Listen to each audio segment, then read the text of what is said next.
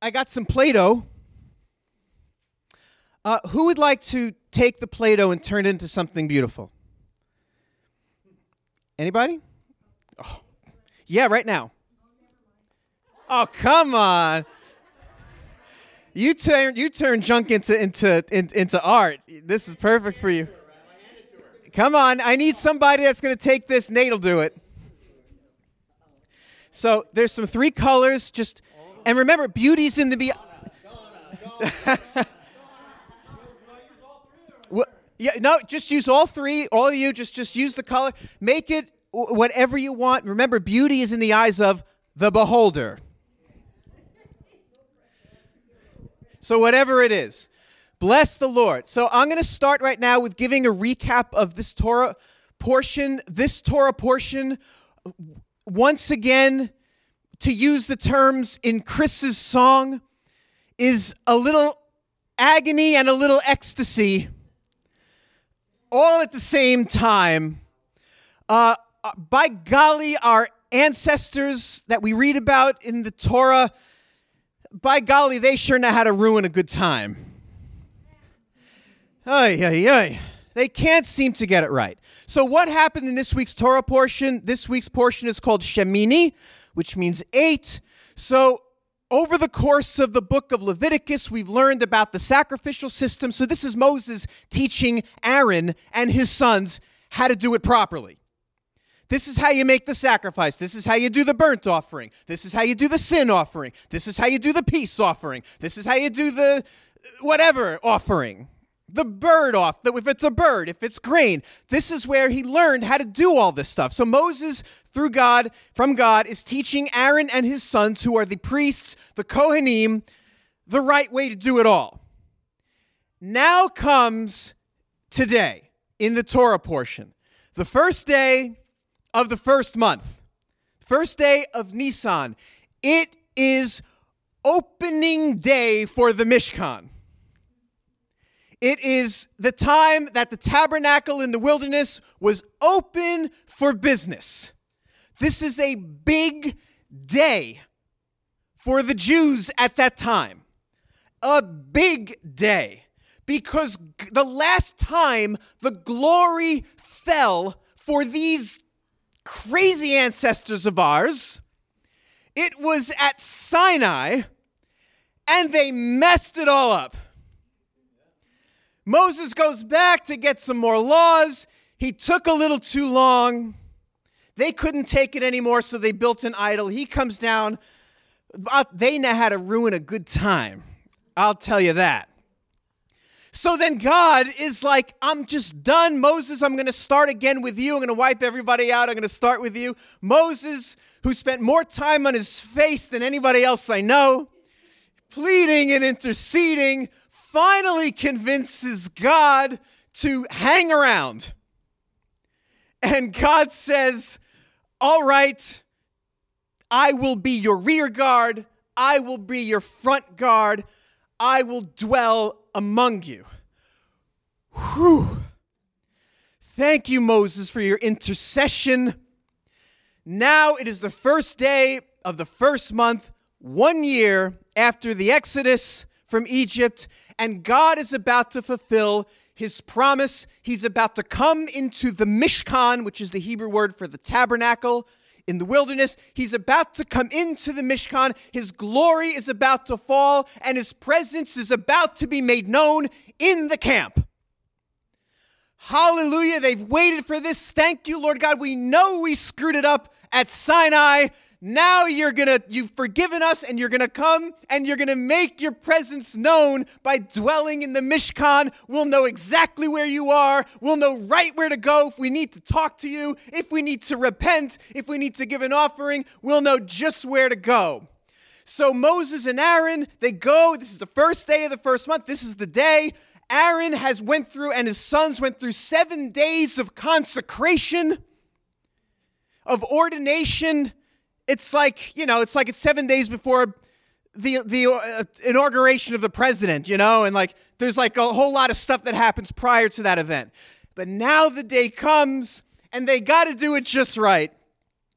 So they start to give their offerings. The people give the offerings. The priests give their offerings. Everything is done perfectly, according to plan. Moses and Aaron go in, they do their thing in the tabernacle, they come out, they bless the people. This is the first time ever, Yivarechacha Adonai v'yishmerecha, first time ever that prayer is recited by the priest, and the glory of the Lord falls on the Mishkan, consumes the offering. Everybody's on their face, everybody's shouting. It is ecstasy. It is spiritual ecstasy. The Lord has fulfilled his promise. He's now dwelling with the people. The inauguration ceremony is now complete. All is well. Until our ancestors know how to put a until into a good story. In comes Aaron's sons, Nadav and Avihu, who had a little sugar and spice to add to the events. So they take their little bowl. Glory, hallelujah. What's wrong with a little incense? In fact, they were commanded to give incense in other capacities. This is an amazing event. Let's add to it. So they take their pan, they put the incense in it. Glory, hallelujah, the Lord is with us. They burn up the incense. And God pulls a Raiders of the Lost Ark on them. Fire shoots out. That mercy seat became an electrocution seat real quick. The rabbis say that little strings of lightning bolts went up their nostrils. I mean, talk about Hollywood. Down they go. The people of Israel now have to mourn. A great mourning occurred. What a tragedy amidst the great ecstasy of the event. There's a lot of speculation, rabbinic speculation, as far as what did they really do wrong. I mean, it doesn't even seem that bad. You know, what was it they did wrong? There's a lot of rabbinic speculation about it because the Bible doesn't explicitly say. It just says they offered strange fire, unauthorized fire. A lot of different explanations of what that is. I am of the belief that it did have something to do with alcohol. Because right after this event, right after, God says the priests will not drink alcohol when they're on duty. So I think that perhaps they were drunk. But God is such a restorer. He's not the God that kills. As the liturgy said, he kills and restores to life and makes salvation to spring forth. Thank you, rabbis who preceded Yeshua, who wrote in that liturgy, who kills and restores to life and causes salvation to spring forth. Who does that sound like? 3,000 people were killed, it says, 3,000 people killed at Sinai. At Pentecost, about 3,000 were saved. He doesn't just kill, he kills and restores to life. God is a God of restoration and resurrection and takes our mistakes and makes a glorious garden out of it. So there are many lessons to learn about poor Nadav and Avihu, who got zapped up the nostrils, and their brother had to take out their carcasses and weren't even allowed to mourn. Like God said to Aaron, like, don't even stop your service. Like you got the priestly anointing oil on you. You got to keep going. The people will mourn. Just a tragedy. Many, many lessons in this. But before I get to the lesson that I feel that the Lord put on my heart to share, I want to share a little bit of the mystery of the day that this happened. Because we know it was the first day of the first month. But it happened on, it says, the 8th day. Now, the 8th day really simply just means that Aaron and his sons went through a 7-day period of consecration, and now it is the 8th day. But I tell you that every time you see the 8th day in Scripture, it is a miraculous, supernatural event. Why? Because God's cycles, the natural cycles on his calendar, are in sevens. 7 days in a week. Passover, 7 days.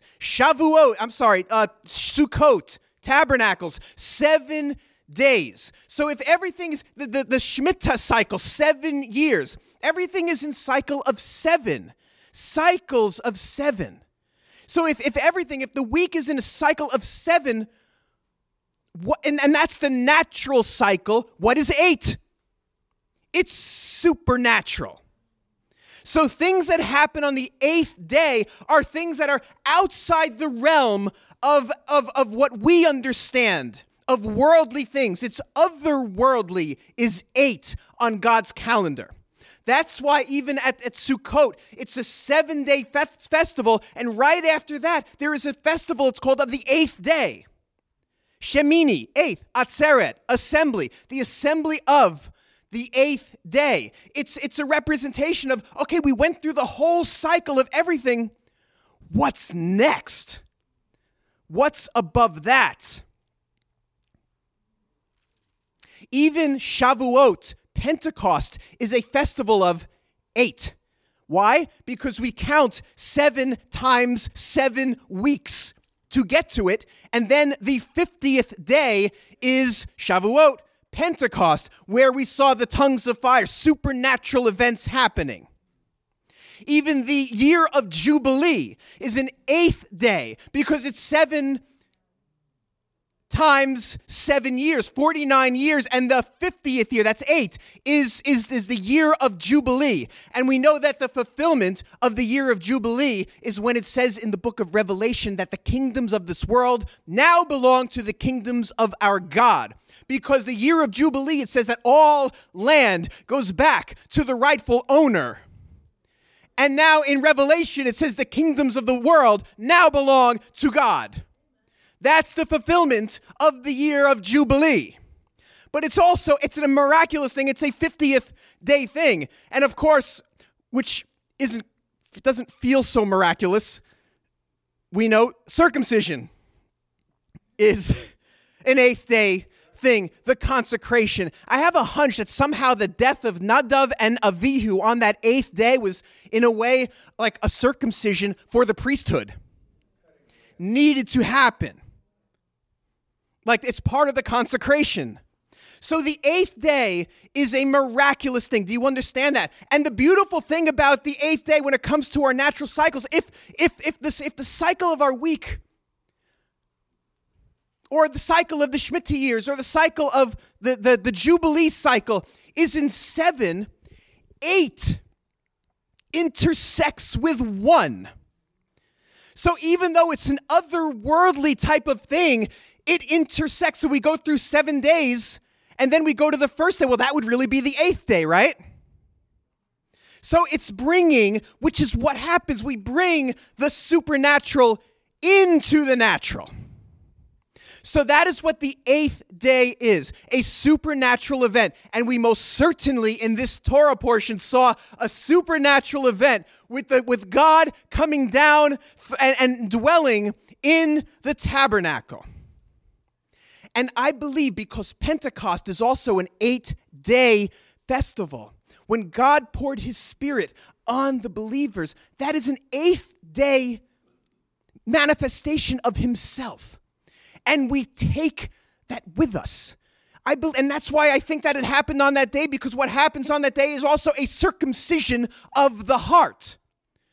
So it's an 8th day manifestation, what happened at Shavuot, Pentecost, and it's a circumcision of the heart, which happens on the 8th day, according to Torah. But then we take this 8th day and we own it.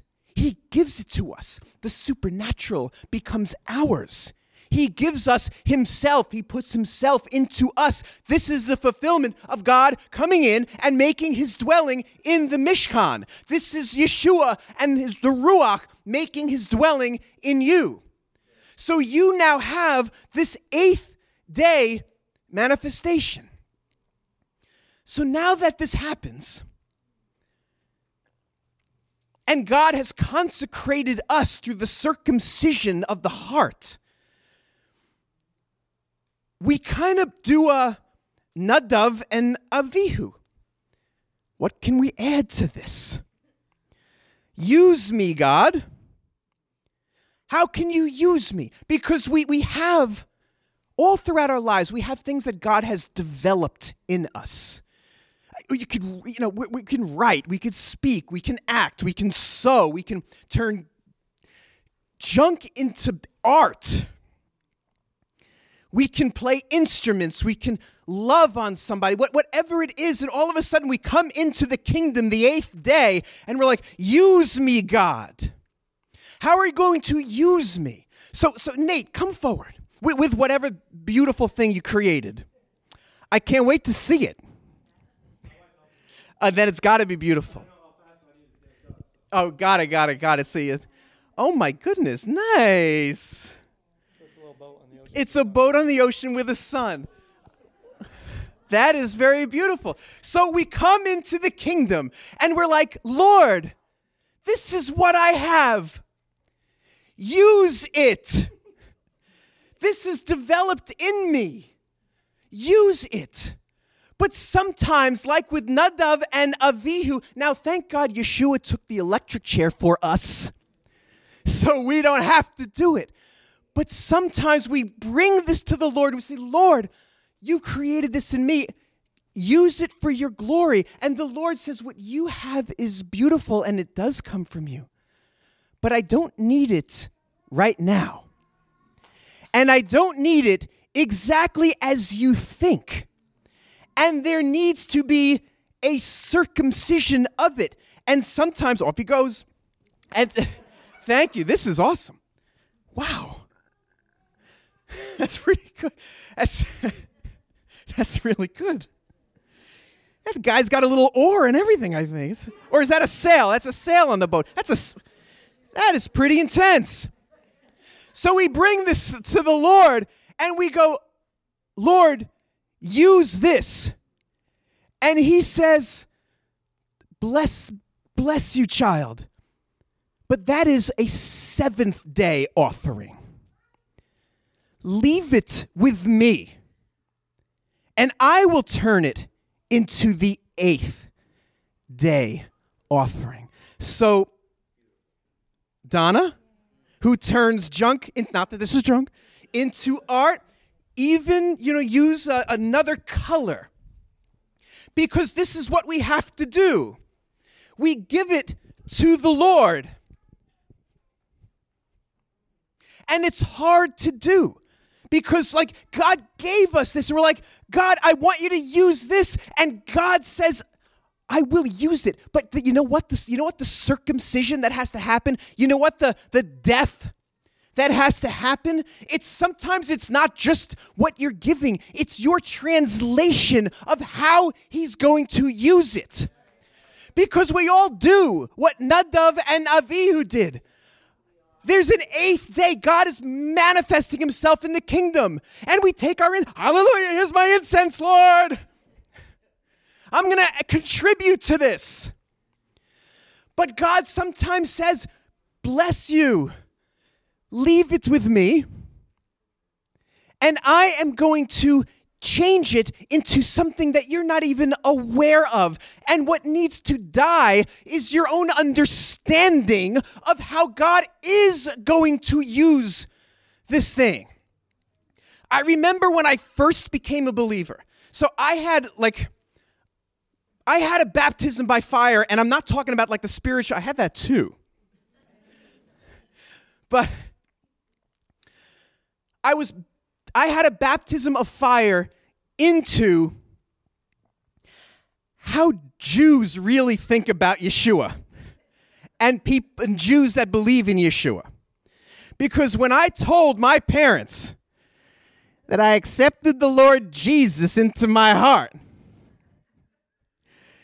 it didn't go over so well. And they put me in contact with a group called anti-missionaries. Who has not heard of anti-missionaries? Who have not heard? Wow. Anti-missionaries are Jewish groups who look to get people like me out of places like this and to go back into traditional Judaism because Jesus is a cult leader. And Messianic Judaism is nothing but Christianity with yarmulkes. And we're looking to convert the Jews covertly. So they'll use various techniques to get us out of this, including using Scripture. Isaiah 53 isn't about Jesus. It's about Israel. When it says in the New Testament, when Matthew wrote, "Out of Egypt I called my son," and it says as it was about Yeshua as a baby coming out of Egypt, how dare Matthew write that? It's clearly about Israel coming out of Egypt. What they don't say, which they know but don't say, it's both. Because there's depths in Scripture. And just because out of Egypt I call my son, in the plain sense is about literally Israel coming out of Egypt, it doesn't mean that in a deeper sense, Messiah, who represents Israel, went through the same thing. So my parents put these guys on me. So I decided to research it. I was a believer for about a week. And I'm going to have a ministry to counter the counter-missionaries. And I read, and I studied, and I looked at all of their arguments, and I went deep, deep, deep into Scripture, because in my head, this is something that the Lord's kingdom needs. This is my contribution to his 8th day. And I had it all worked out, and I had a book of stuff until the Lord says, "That's beautiful, but I don't need it." But the stuff you researched and wrote will be of use to you in the future. And I still use it to this day as a rabbi. Will there be one day where I'll be up debating an Orthodox Jew in some public debate? I don't know. I'm willing. Hineni, here I am, Lord. That's what the Scripture says. But my interpretation of what God was putting in my heart was different than what he actually needed.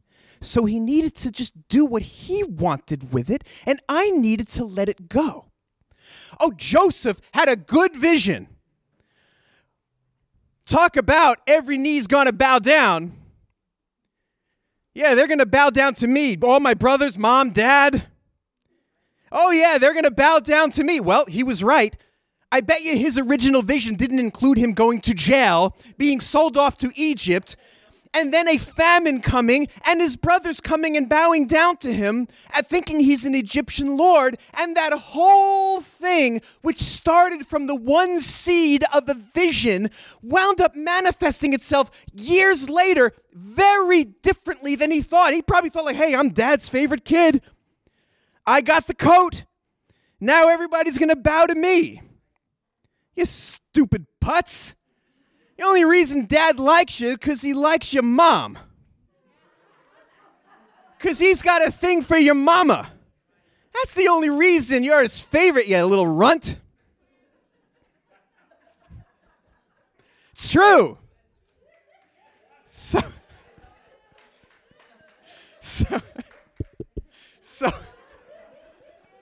yeah, clap for the runt. Yeah.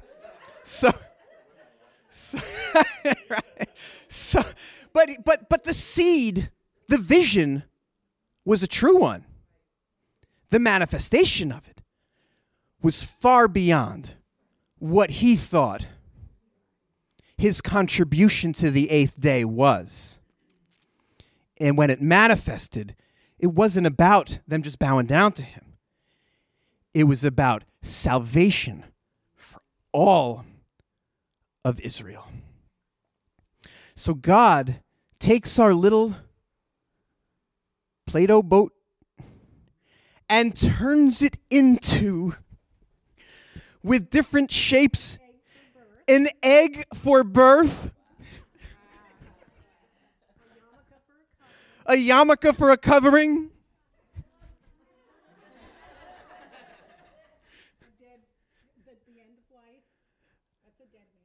a dead man?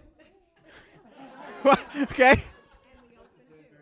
And the open tomb. Nice. Hallelujah. So God can take what we say is beautiful, and it is beautiful. So if you're in this place where you have an incense offering to contribute to what God is doing, the manifestation, the eighth day movement of God, and God is like, it just means that he's forming it. It just means that he's taking it, that he's putting it into different pieces. He's adding color to it. He's changing the shape of it. Yeah, hope deferred makes the heart sick. But a fulfilled, I don't remember what it says, is like a tree of life. And to make that tree of life, there needs to be a death, and there needs to be roots, and there needs to be growth.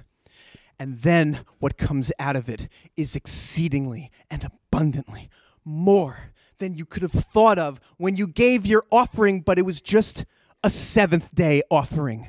God has an eighth day offering that is right in line with precisely what he's doing. And when it happens, you won't take credit for it. You won't pat yourself on the back. You probably won't even know you did it.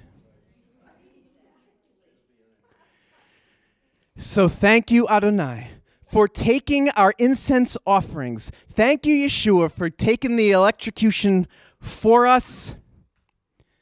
Thank you, Father. You are a good, good Father who takes our offerings and takes it and has us let go of. You have us let go of it, and then you form it in beautiful, beautiful ways, and you hand it back to us in your perfect way, in your perfect timing, according to your perfect will, and you get the credit, and we don't, and it is glorious.